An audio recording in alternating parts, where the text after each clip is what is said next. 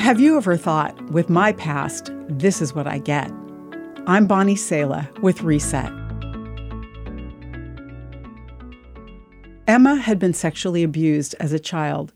By the time she became a young teen, she craved love and began to let herself be used sexually. What does it matter, she thought, I'm dirty and spoiled. She liked the attention at first, but then felt herself spiraling out of control from one man to another and had several abortions. One day, a friend at work told her that God loved her despite everything she'd ever done. She learned that she could be completely forgiven and made new and asked God for just that. As Emma learned to follow Jesus, everyone around her watched the change in her life. Emma married, and she and her husband tried to start a family, but no baby came. Emma didn't blame God. She blamed herself.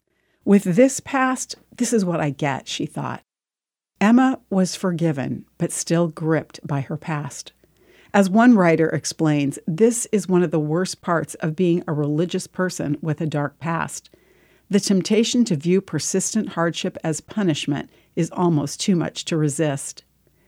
To forgiven people with pasts, God says in the Bible book of Isaiah, forget the former things. Do not dwell on the past. See, I am doing a new thing. Now it springs up. Do you not perceive it? I am making a way in the wilderness and streams in the wasteland. God did a new thing in Emma's life, and today she's the mom of 2 sons chosen through adoption. I'm Bonnie Sala with Reset. To read, share, or hear this again, or to find more resources like this, visit guidelines.org.